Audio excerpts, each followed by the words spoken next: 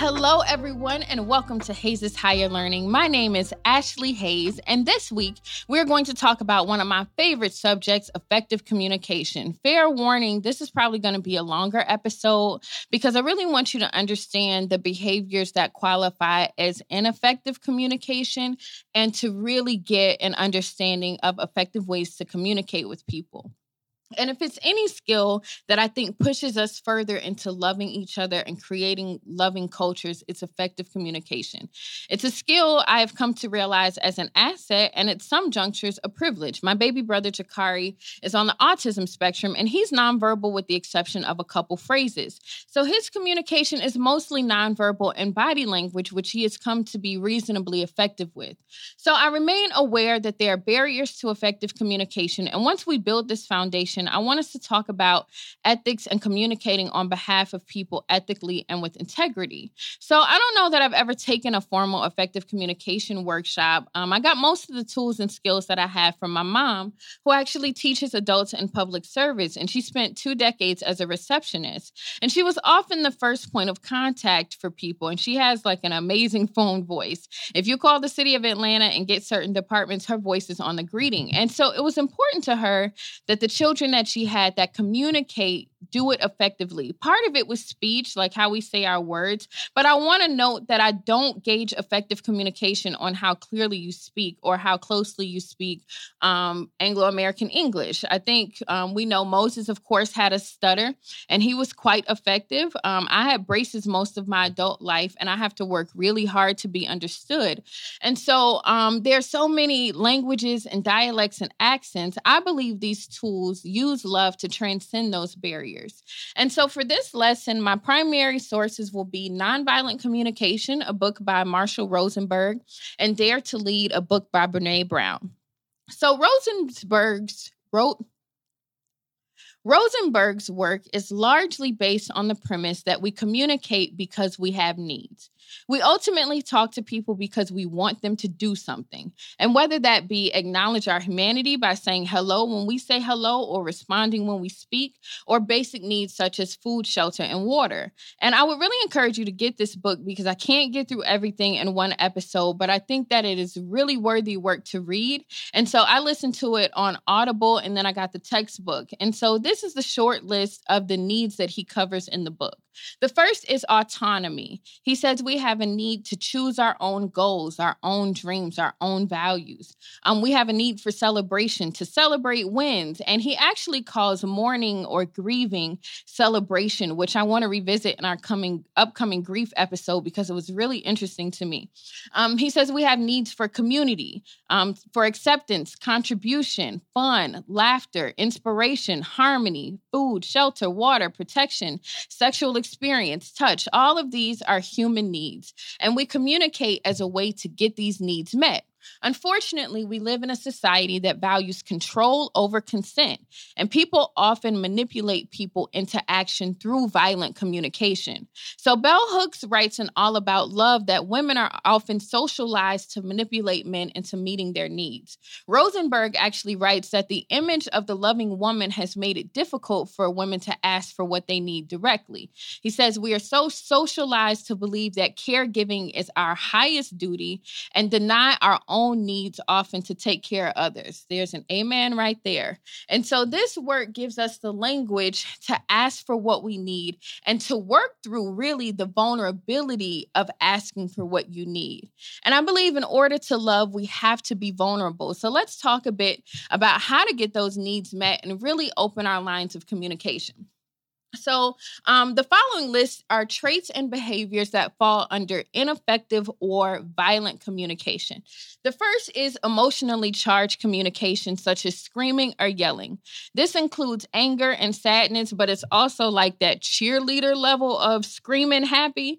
Yelling and cussing me out is a hard boundary for me. You can express frustration, but you absolutely cannot cuss me out. You can't holler at me. You can't be violent in your communication. We talked about this in emotional safety. Another is unclear communication where you leave out important details.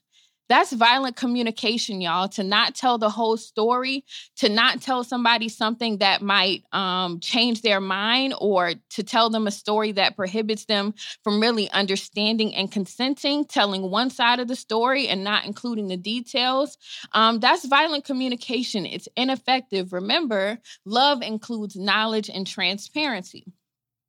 Bullshitting people is ineffective. I used to do this often. I used to bullshit people because I was really bad at keeping boundaries, and I was really bad at trusting myself. I wasn't good at saying no, especially to people I wanted to please. So I would make people think that I was going to do something or that I wanted to do something, and then I would either flake altogether, sorry, not going to make it the day of, or be difficult when the thing came around. And that's BSing people. So I'm wary of people who agree to things all the time, because at some point you're going to BS somebody. Fear-mongering is ineffective and violent. So fear-mongering is raising an outcry or fear of the unknown rooted in your own agenda. People who are like, I'm just warning you, especially bitter about jobs and especially bitter about exes. You know what I mean? Unfortunately, I hired somebody, and when things didn't go as planned, they sent out a message, quote unquote, warning people about me. Anytime you do that and your actions are rooted in malice and your own agenda, it is violent communication. Threatening people with punishment if they don't do what you say. Judgmental language, calling somebody wrong or calling what they do bad or crazy. Remember, judgment is binary. It's us and them, black or white, right or wrong. So judgmental language is ineffective. Confusing feelings for not feelings, saying that you feel ignored or you feel abandoned or you feel provoked or you feel misunderstood. Really, you don't feel those things, you experience them. And so you really might feel frustrated or angry or sad. And we'll flesh this out in a bit. Making demands of people is violent communication. You better do what I like to call the old tomato or your ultimatum. That's violent and ineffective communication. Forced communication, like interrogating people or boxing them in. Ignoring people, giving them the silent treatment, is violent communication, y'all. The silent treatment is the abrupt withdrawal of care and attention, specifically as punishment. And I have been hurt by people who've used the silent treatment, and it's ineffective, y'all. Using obligation or guilt, telling people what they have to do or guilting them into a behavior. All of these are things that are not only ineffective, but really emotionally violent in communication. And if you've listened to this and you've not experienced anything like this, tell me where you're from so I can move. Otherwise, I think we've all experienced some form of these behaviors. So let's get into how to effectively communicate and express our needs and feelings. And I think it's a good time to talk about why we want people to do things, right? So let's tie in this premise that we communicate because we want things from people. I want people to want to do things for me, right? I don't want to guilt you into it or bully you into it. Do it because you want to do it. And if you don't want to do it, don't. Cool. And I think we're going to talk about this often through higher learning, because really guilt, fear, and shame drive a lot of behaviors. And so I want people to do things because they want to do, not because you're motivated by money or approval or to escape punishment or avoid shame or avoid guilt or avoid somebody's tantrum or to satisfy your own sense of duty or what you're supposed to be doing. Do it because you love people, not because you're afraid of what will happen if you don't. Remember, if there's love, there can't be fear, so we've got to choose. Rosenberg writes that the most dangerous of all behaviors consists of doing things because we're supposed to do them. And one of my mentees actually told me about a book called Pleasure Activism, and I'm going to add that to my reading list. And it discusses taking pleasure in what you do as a form of activism. So now that we know what's not effective, let's discuss things and behaviors that ultimately lead us to effective communication. So the first step in effective and nonviolent communication is to get your crap out. Brené Brown has a process that she calls the shitty first draft, where she writes down the story she's telling herself about why somebody did or didn't do something. Remember, we're humans, and so when we don't have reasons, we make them up.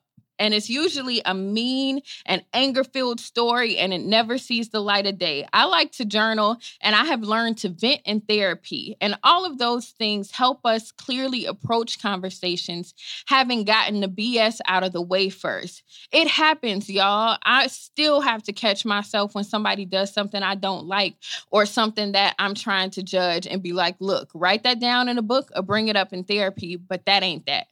And so the next thing we can do is lean into tough conversations. I come from a culture where people don't really have tough conversations. We either blow up in anger or use silence as a peacekeeping mechanism. And I know so many people who use silence just to keep the peace, or we withdraw completely. And I have been intentional over the past year about showing up for difficult conversations. And I'm a person who usually has trouble with people pleasing. I don't want to really conflict with people. I don't want us to really get into it. So I often start these conversations through text or email, and then I make the space for the person to have the conversation in person or over the phone. And I know it doesn't work for everyone. I know a lot of people like for you to tell them the hard thing face to face. But for people who have that difficulty, I do think acceptable to start tough conversations via text or email, or I even like voice messages as a mechanism to communicate, because you can get that voice communication without the interruption. But lean in, y'all. I can't stress that enough. We have got to stop avoiding tough conversations and running away from them, because we really can't heal unless we have them. So show up curious, not accusatory. Curiosity is rooted in love and understanding. Accusation is rooted in judgment. This is a big distinction, y'all. You can be curious as to why somebody took a certain course of behavior or why somebody acted some way, but we don't want to show up accusing people of having certain intentions, right? Take breaks and come back to conversations. I've had instances where I might be triggered or feel overwhelmed or need to reschedule a difficult conversation. And I think that's healthy and even advisable, which takes us to our next step. Use clear and specific communication. Don't say, I'll deal with this later. Respect the other person's humanity by committing to a time. Say, can you give me the weekend and we'll discuss it on Monday? Can you give me 30 minutes to get settled and smoke a blunt and whatever I need to do to get ready for this conversation? But use clear communication and be specific. Use positive action statements. Black women love to tell people what they're not going to do. Telling people what you're not going to do is not a positive action statement. Ask for exactly what you want. Say, I would really like you to help me with the groceries, or I'd really love for you to clean the kitchen. Don't say, well, you sure ain't cleaned the kitchen in a week. That's ineffective, y'all. It's beating around the bush. It's passive aggressive. Be direct and use positive action statements. Use need-based communication. You can say, I have a need for consistent communication, and I would really appreciate it if you would respond to my text throughout the day, right? That bases it on a need. That's not, well, you ain't texting me, you ignoring me, you ain't, no. Just say, hey, I really need consistent communication. It's important to me. I value it. I think it'd be really dope if you hit my line back today, right? Communicate your feelings. Say, I feel really anxious when we go extended periods without speaking. Are you willing to talk to me once a day? I know, we all have our different love languages. And for some people, that's quality time or affirmation. But we got to ask for what we need instead of bullying or being passive aggressive and manipulating people into doing it. Take ownership of your part. Use I statements and I think statements, and avoid you and you are statements, y'all. I had to set a hard boundary recently with a person who wanted to type you in all capital letters when they text message me. And that just was not going to work. And you did this and you did that. And I'm like, nope, shutting down. And I would respond to that defensively. And so really be mindful of taking ownership of your part. It's not you. It's, hey, I think this, or my experience was this. When we own our conversation, when we own our feelings, we really take steps towards effectively communicating with people. Because, you shut down, right? If somebody come at you with all that mess. So say I, own your stuff. Shift from I have to statements to I choose statements. I'm going to say that again. Shift from I have to statements to I choose to statements. There is no such thing as obligation, y'all. We take our power back by choosing what we do and not being victims of our circumstances. So many of us are socialized to believe that we have to. I got to pick these kids up from school. I got to wash the dishes. I got to go to work. I got to apply for a job. Maybe choosing to pick the kids up from school leads to your promise to do right by them, right? Or your goal to love them. Now, you're not always going to like it. Remember, we can effectively describe how we feel, but shift from saying I have to I choose to. I choose to pick my kids up from school. I choose to apply to this job because I like Whole Foods in the refrigerator. We choose. We don't have to. Talk straight. You can either acknowledge the elephant in the room or you can be trampled by it. You've got to make room for unpleasant feelings and emotions and space to effectively communicate them rather than avoiding them, right? I think I have definitely been in situations where I have been avoiding a tough conversation or I have been avoiding the elephant in a room. Sometimes we got to bring it straight to the table, y'all. And if we can take responsibility for our emotions and communicate them clearly and accompany them by what we need, we can really learn to transmute anger and judgment into love. So talk straight, y'all. Talk straight. Communicate clearly. Brené Brown writes that clear is kind, unclear is unkind.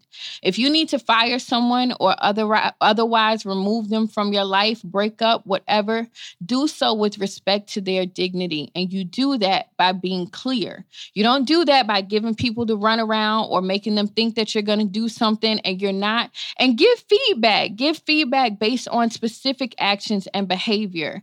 But please, y'all, be clear with people. Stop BSing.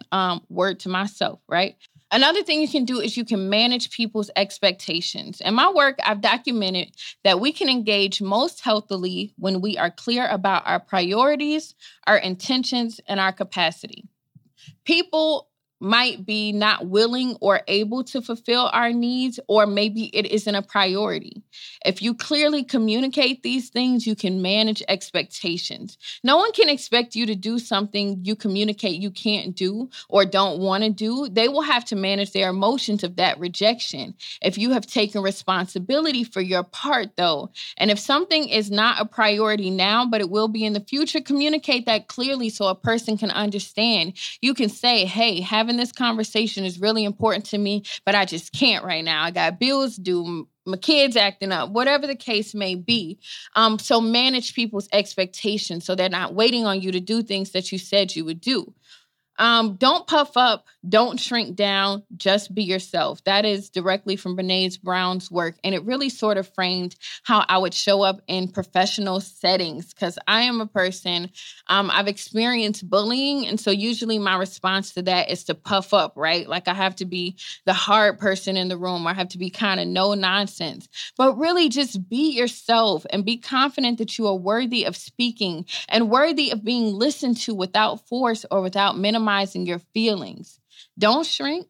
Don't play small. Take up your space. Be mindful of time and place. Craig Ferguson writes, does this need to be said by me right now in front of this audience? It is not effective to intentionally humiliate or embarrass people, y'all. There's a culture of saying, oh, I'm going to embarrass you in front of your little friends. When we understand that actions like that are about the other person and not about us, we don't feel embarrassed or we quickly bounce back. But be mindful of time and place. Try to be mindful of your audience and to save difficult conversations for private settings if you can. Communicate requests, not demands, right? Ask people to do something. Don't demand that they do it. And you can gauge a request by someone's freedom to say no. If someone says no to a request and we try to manipulate them or punish them after, it was a demand. And that's not effective. It creates a culture of fear and control. Brené Brown uses a term that was really interesting to me, and it's called paint done, like P-A-I-N-T, like the painter, paint done. And it's her concept for being very detailed about what completing a task looks like for you and really being clear about that. there are a lot of people out there who think somebody just knows how to do something, right? They assume it. But if you are clear and you say, hey, this is how I want this to look, this is what this behavior looks like to me, we can really create a culture of clarity, right? Minimize intellectual diagnosis or analysis, such as calling people crazy or bipolar. Rosenberg writes that when we don't know how to directly and clearly express what we need and can only make analysis of others that sound like criticism to them, wars are never far away. Minimize that. You don't need to call somebody crazy to ask for what you need. You don't need to try to make some analysis of what they're doing to ask for what you need. Let's be effective in our communication. Stay open. This is for those of us who shut down in tough conversations, right? In The Power of Now, Eckhart Tolle writes that our hearts open and close many times in a day. And when we feel unpleasant emotions such as anger and grief, we shut down. And then when we feel happy again, we're open. And he urges us to stay open, to allow emotions to be felt thoroughly and to pass through us and to not hold on to them. And so nowadays, I'm okay crying in the middle of a tough conversation so that I can acknowledge the pain and acknowledge my sadness and move on. I remember once my roommate and I needed to have a tough conversation, and I experienced his communication as judgment and critique. That doesn't mean that's what he meant it as. And so I said out loud, I'm working to stay open and really hear what you're saying. And he was appreciative. Some days, honestly, y'all, when I feel myself shutting down, I whisper, stay open, stay open, stay open. It is such a major key to stay open when we talk to people. Exercise empathy. Really put yourself in somebody else's shoes, y'all, and try to understand their needs and their feelings. And take action rooted in that understanding. If it is any people we have the roughest time finding empathy for, it is usually our family. I have to work twice as hard to choose empathy over judgment with my family. And I don't always get it right, y'all. And I have to put in overtime to exercise empathy for my ex, but I do. I try to think about who I might be if I were in his shoes. It doesn't excuse the behavior, but it helps us to deal with issues in love. Purposeful interruption. Purposeful interruption is when you interrupt unproductive dialogue to restore the process of effective communication. I would much rather you interrupt me while I'm on a tangent and gently remind me of the mission rather than to sit there and waste time because I'm talking. I also have to trust your intentions, though, and that's important. Trust is important to all of this, and we'll get to trust more in higher learning. But when you trust people's intention and they say, hey, sis, love you, mean it, but you said we were going to do this, this, and that. Gently nudge people back to the agenda. Gently nudge people back to the point. Usually when there is a violent interruption, like somebody cutting somebody off, that's because there's a lack of trust. Listening. Listen to what other people are observing, feeling, needing, and requesting. Communicate specific observations rather than judgment. I have observed you tend to repeat this behavior instead of calling somebody obsessive, right? Express gratitude and appreciation. Actually, if I were to do this course again, I would list this probably after Get Out Your Shitty First Draft. Because when we have tough conversations, I usually like to start by being grateful that the person is willing to have the conversation with me and offering appreciation for what they have done that has met your needs. I actually did go to couples therapy before, and the assignment I quit on, I'll be honest, was the assignment where I had to say what my partner was doing right. Because then I had to admit that there was no black and white, that everything wasn't bad or good, and that there might be some good in the bad situation. So express gratitude and appreciation. I don't believe anybody is complete trash. I believe we all have something to be grateful for, even if that's in this situation, we learn something about ourselves. So remember when I said this was going to be hard work? This was a dense episode, but I want you to practice self-care this week and maybe even intentional silence. Practice effectively communicating with yourself and listening to yourself and listening to your heart. Try leaning into a tough conversation you may have been avoiding. If you need support, please contact me through DM or Instagram or Facebook or through Hayes' Higher Learning. I can refer you to a mediator. I may be able to do some mediation work for you or support you in getting these books. Let me know how I can help you. I'm here for y'all. This journey started with me, and it is my hope to help you all through it and to help you effectively communication and approach conversation. Remember, by supporting Hayes' Higher Learning, you make it so that I can keep dedicating time to this work and keep practicing social justice by giving people the tools and resources they need. You can learn more about how to support Hayes' Higher Learning at www.ashleyhaze.com/Hayes' Higher Learning. That's ASHLEEHAZE.com. Song of the week is Pray You Catch Me by Beyonce. Here at Hayes' Higher Learning, we are learning better, doing better, being better. Y'all have a great week.